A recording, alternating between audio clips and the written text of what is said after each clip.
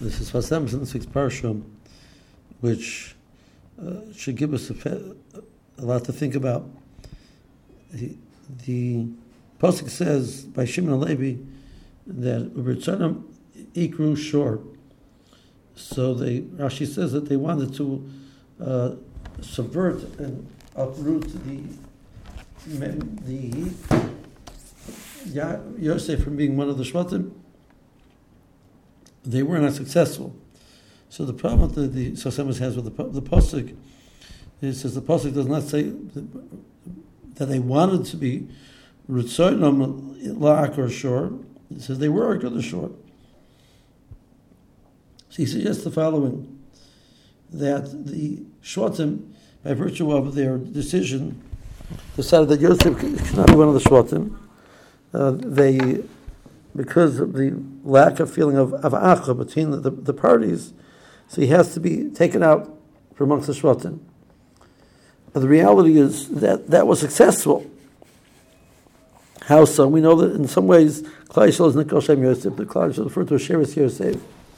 This week's Parsha later on says that Mishom Roya Eben Yisrael. Rashi says Eben is a combination of Abu Ben. See, he was the conduit between the Av and the Ben. The Av being Yaakov Avinu, and the Ben being the Ben referring to the Shvatim. And Yosef acts as the conduit to bring the Hashpah of Yaakov Avinu into the Shvatim. So they were actually successful. They kicked Yosef out of the Shvatim, and they actually, as opposed to their intent, which was to demote him, they actually promoted him to a higher level, and now he is one of he's not one of the Shvatim in the same sense as everybody else. He's above the Shvatim.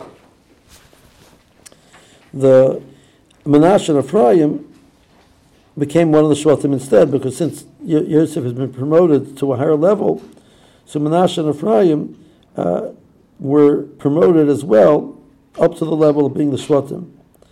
So that's found in the pasuk that Yosef says to the Shvatim that what you plan to do was to separate me from the Shvatim in a way which is going to be raw. It's going to be bad for me.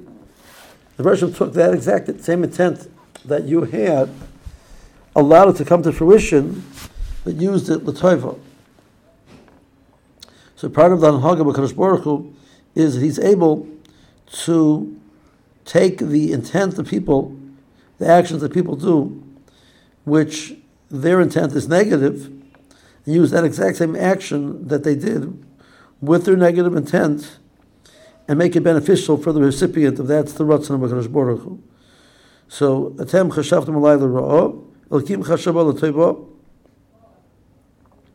So the simple pshat is referring to that the fact that he was sent away was bad, and it was good because he was now in the position to support them.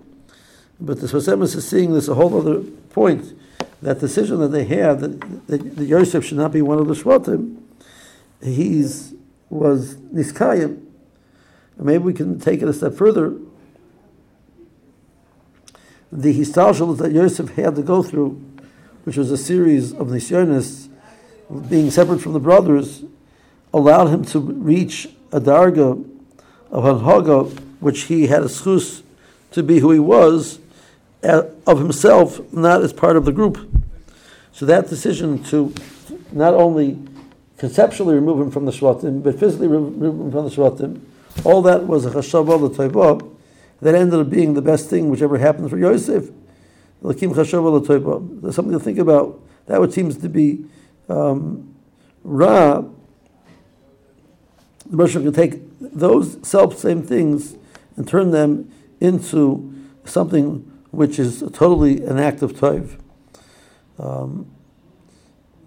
We're not always able to see that until after 120 years, but that's the reality. Have a good Shabbos.